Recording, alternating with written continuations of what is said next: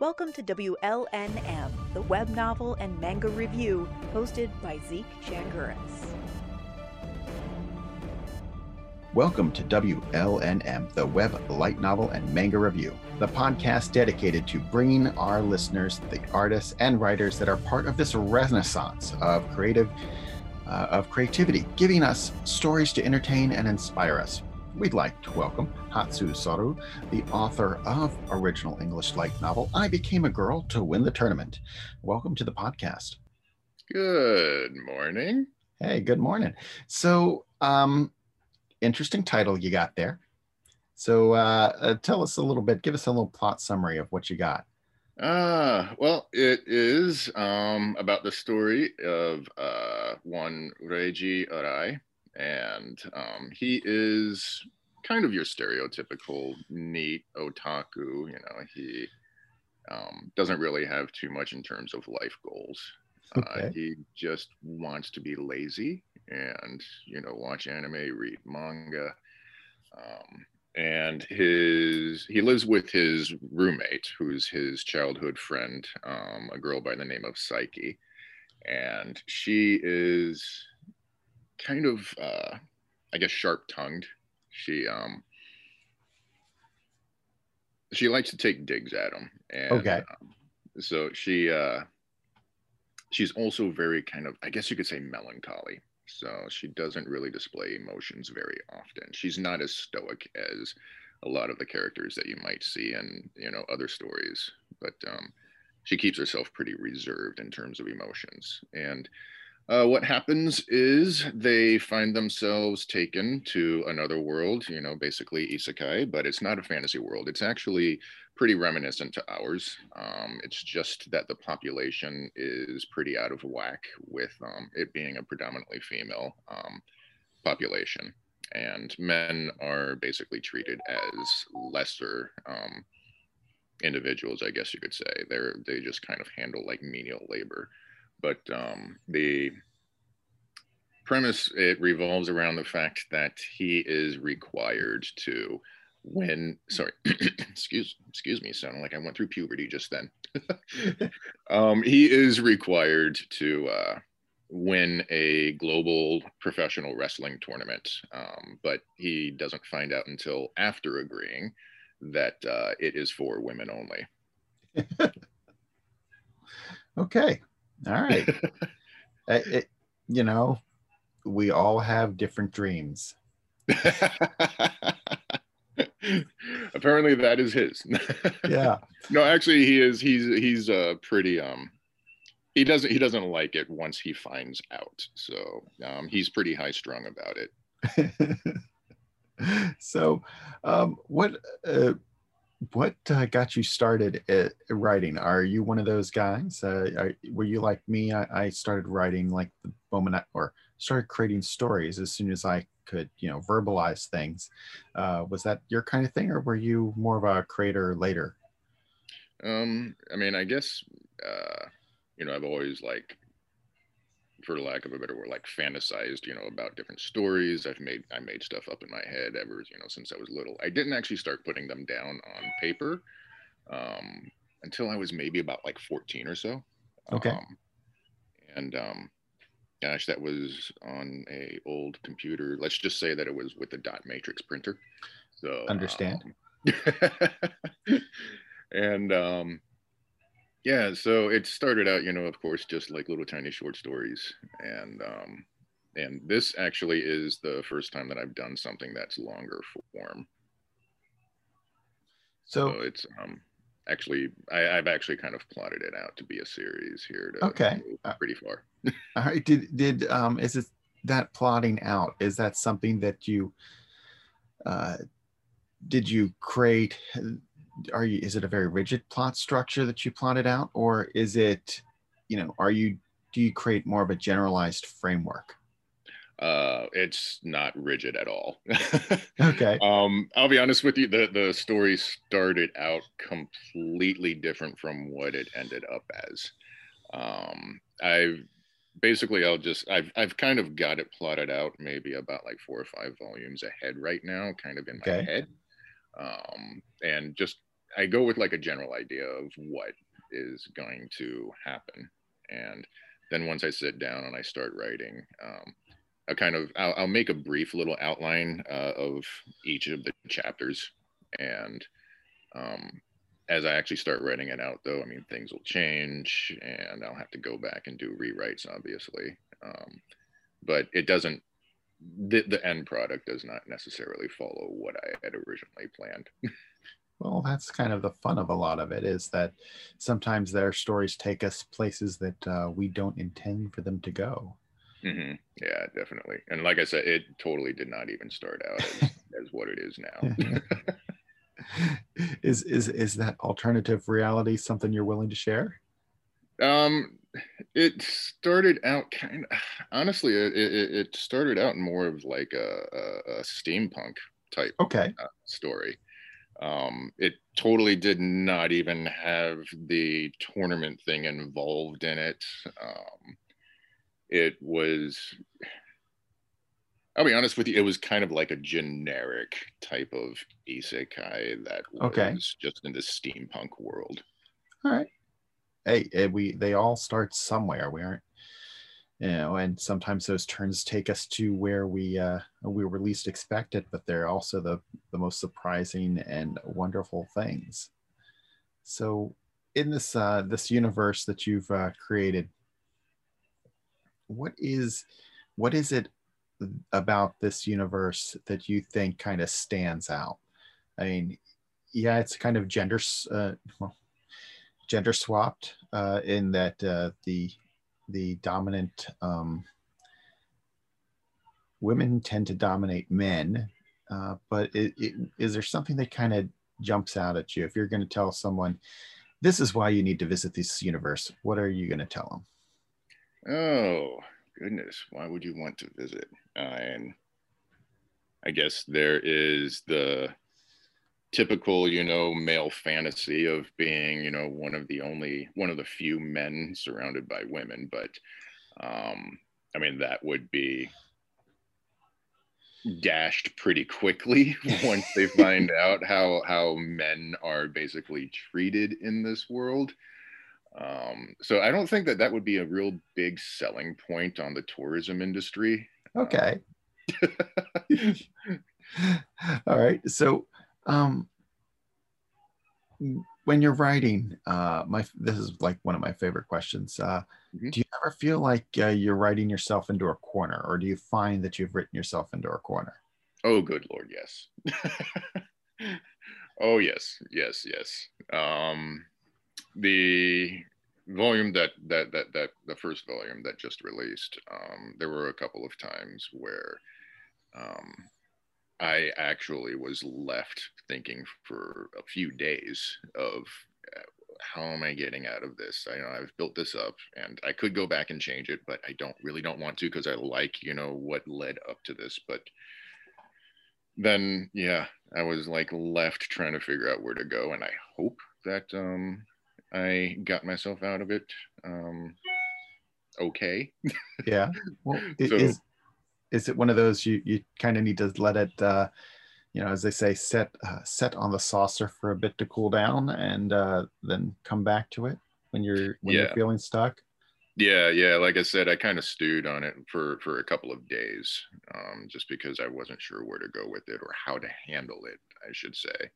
And actually, I'm working on volume 2 right now, and I kind of ran into that doing writing volume 2 as well. So still haven't quite figured it out. So how much do your characters lead you through the story, or do you kind of like you're more like God and being like, yeah, you're going to go to this point at this time, or do your characters themselves have a lot of impact as they evolve? I would say,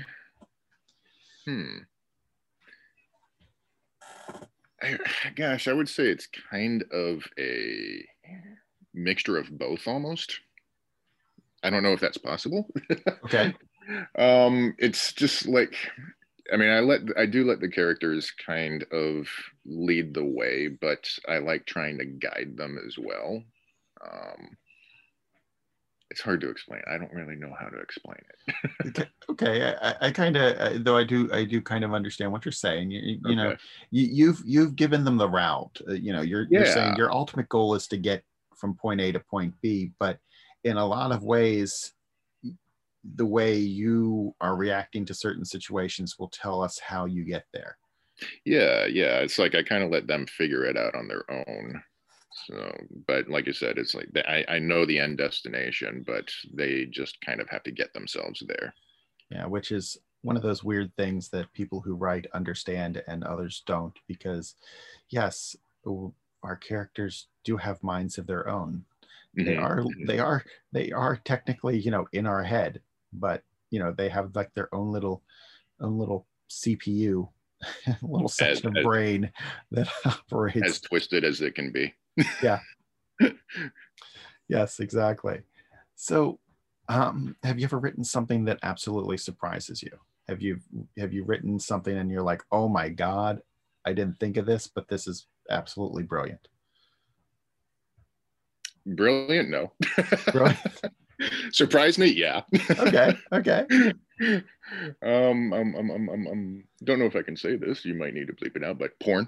Okay. So, yeah, that's been a long time though.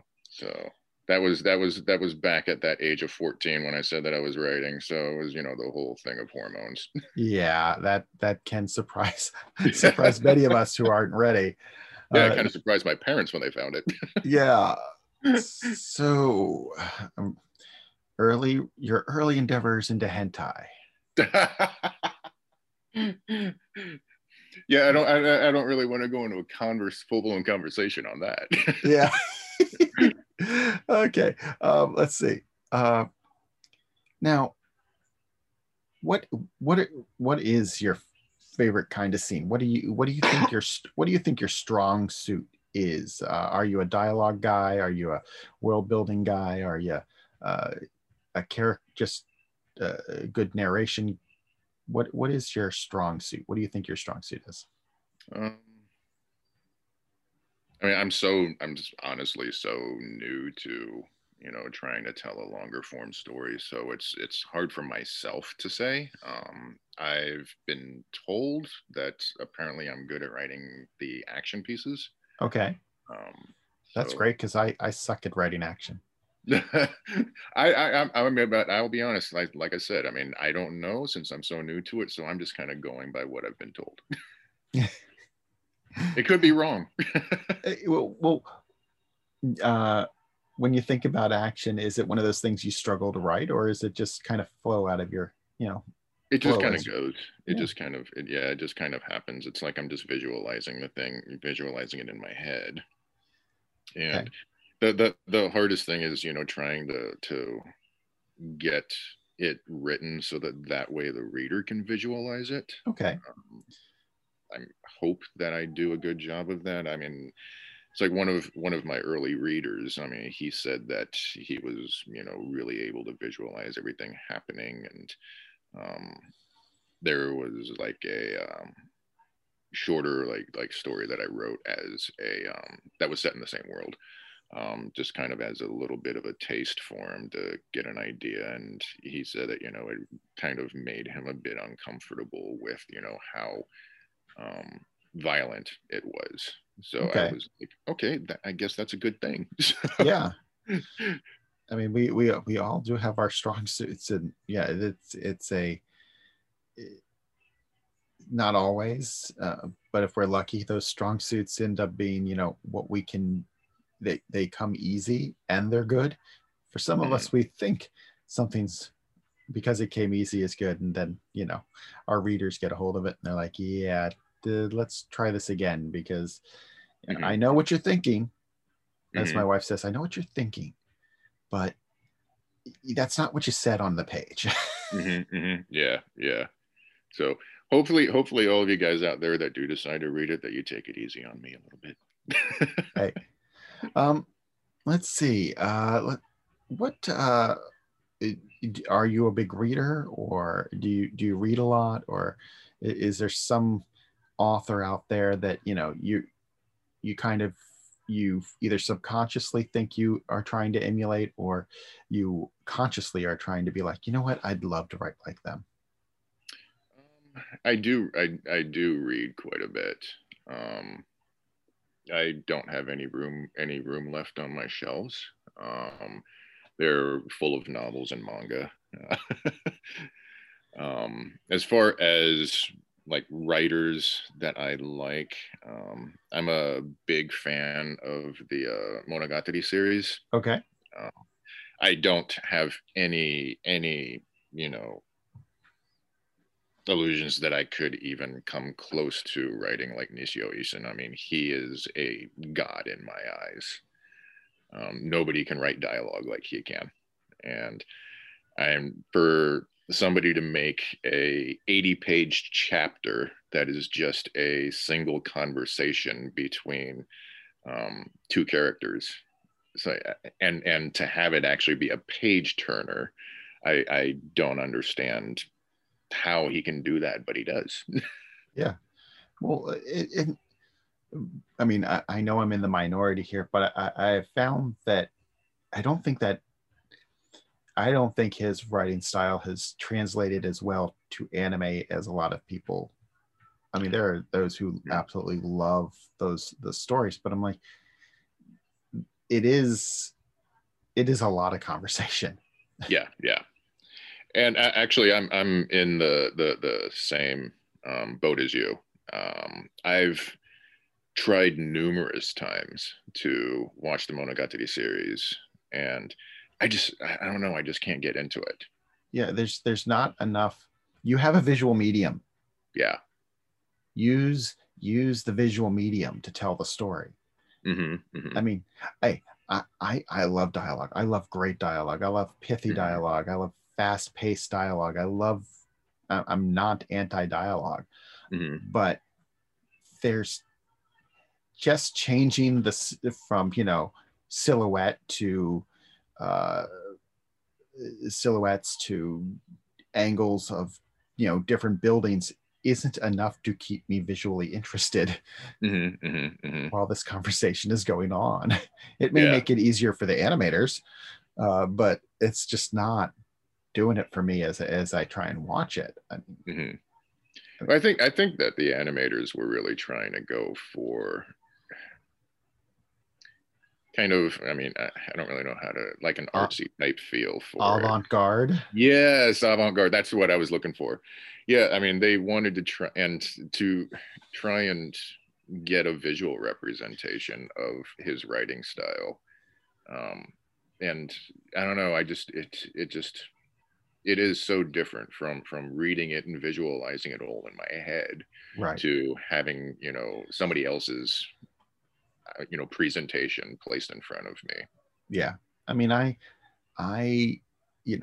and I'll say this till I'm blue in the face because I'm such a big fan, but I really love the How to Raise a Boring Girlfriend series. I've loved both anime are great. I'm waiting for them to release the film that is the conclusion in the United States so I can finally see it. And what I like about it is I like to think and he would probably roll over, well, he's not dead yet, but if basically I think that the dialogue sounds like Aaron Sorkin. It's quick, it's pithy, you have the side comment that just fits perfectly with good timing, that fits into the larger conversation. And it's funny. If Aaron Sorkin were to write an anime, this would be it. And I love it for that. But so I really do enjoy dialogue, but I don't think they overdo it. It doesn't feel like massive amounts of exposition. Yeah, that is one of the series that I've had on my list to watch for quite some time. I'm more of a manga reader than I am an anime watcher. Yeah. So my anime watch list is immensely huge, and I know that I'll probably never get to it all. Similar to like, oh my gosh, like my Netflix queue, not just including anime. It's like probably about like, I don't know when they stop you from adding stuff, but I'm sure that I hit it a while ago. Yeah, the well, what's a manga that you're reading, or one that you keep going back to reread that you really enjoy? Oh goodness. I am really enjoying the Comey Can't Communicate series right now.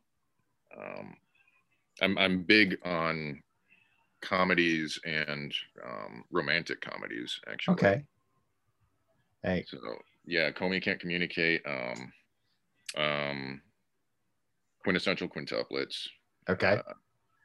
And but I have this addiction to, and it seems like it's pretty common, but Promise Neverland. Yeah, one of my students started watching that the other day, and he's asking me all these. He's like, "Do you know this one?" I'm like, "Yeah." He's like, "Do you know what? Can you believe what's going?" I'm like, "Yeah." Well, so what happens? I'm like, "I'm not telling." Like, I'm not telling you what happens. Now, didn't the I think didn't the manga series end, or it's Yes, ending soon? the manga series has ended. Okay, in Japan they haven't. See, I've been waiting for the US, the official US translations. Yeah. So yeah, the if you have access to, if you subscribe to Show and Jump online, they put out the chapters by chapter, and then they later put it back together. But I think a bigger question here. So, which one is best Quint? Oh, that's a no-brainer for me, Miku. Okay, all right. There are a lot of Nino fans out there. Yeah, I know. It seems like Nino and Miku are the two most popular ones. Yeah, which is interesting because the first one we're introduced to, you get a feeling like, she's going to be the focus, and like, no, that's just not how it seems to go. So yeah. I'm just wondering if the creator had to adjust his story based on the audience feedback. Sometimes I think that really is what happens, and I know that happens. I know that has happened. I'm trying to remember which series I was interviewing. Not the creators for Grid. No, they were the creators for Gridman. The creators, but it was about RE creators.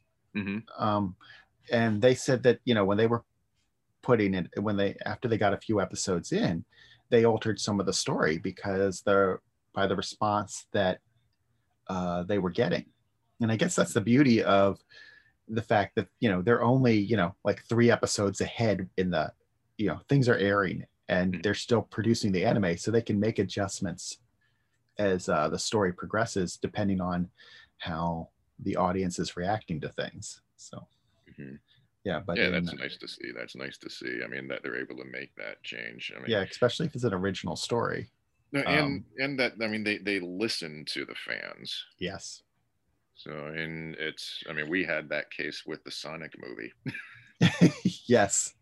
It went from creepy looking Sonic to actually something that looked like Sonic. God, that thing was hideous. It was scary. That was nightmare fuel. it was the same as you just put that next to Pennywise, and that is someone's version of hell. So. I did not like the It movie. I only saw the first one. I didn't see the second because I really did not. Well, the original scared the pants off me so badly, I refused to go see the new one.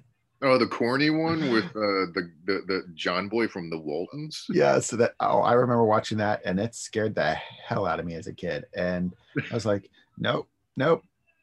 My wife likes Stephen King and such, and I'm like, all right, you can watch it. Nope. That's a big ball of nope. I don't need that trauma. Now, speaking of King, did you see? Have you seen Dr. Sleep? Yeah, I saw Dr. Sleep. What I really enjoyed, even though it's not actually King, is Castle Rock. I have not watched that. I've been meaning to. It's really interesting. Both seasons were pretty cool. The first one is, I'm trying to remember what that's focused on. I can't remember the best way to articulate the first one because it seemed more like an original story, but there's so many like things that you hearken to all his other stories. Now, the second season of Castle Rock was totally the story of Anne. Kathy Bates's character it's the backstory behind Kathy Bates's character in Misery. Okay. And it was very, very interesting. It really was very interesting. Talks about Salem's Lot, things like that. Those two shows, 2 seasons were really interesting, especially if you know about the Stephen King universe and can pull things. You're like, oh, that character that came from that show, that book, and it's really cool. They do a good job of tying a lot of threads together. And what was it that because Hulu had that mini series with James Franco where he that was a King story. Gosh, I can't remember the name of it. It was like 60s something. Oh, it's 68. It's like the year that Kennedy was killed. Kennedy, yeah. Because he goes back in time to try and stop it. But I liked the ending, the little Easter egg at the ending. I don't know if you've watched the series and caught it, but it was like one of the last scenes in the series, and he's like on the sidewalk, and this guy rides by on his bicycle, and if I remember correctly, he like almost hits him. And you only see him from the back, but he's wearing like the jean jacket, and he's got the long blonde hair that's kind of curly. And I was like, oh my gosh, that's the guy from the Stand miniseries. You mean Captain Jack? The main like antagonist in what's his name? Shoot. Yes, I know who you're talking about. The devil, basically. Yeah. So he like rides by on a bicycle, and I was like, hey, that's a nice little Easter egg. Well, think about with the Stand. I know we're getting way off topic here, but with the Stand, my wife is like, oh, they're creating a new miniseries of it, and I'm like, yeah, but look at the old cast. Gary Sinise was in it. You have all these like really good actors, and you're like, wow, this was a miniseries. yeah. I've only seen one trailer, and it might be the only trailer that's out there for the new miniseries, and I've only watched it once. And Flag. His name was Flag. What's that? Flag. Flag was the antagonist? Yes, his last name was Flag. Okay. Yeah, I haven't seen it in a while. But I'm one of the people that I'm of the standpoint that if the original is still good, don't do a remake. Okay. Except they're like, quarantine, disease. Let's see how we can scare the crap out of more people. This is why I tend to like retreat into my light novels and my manga and my anime. When you find Guilty Crown being too close to home, you need to step back for a minute.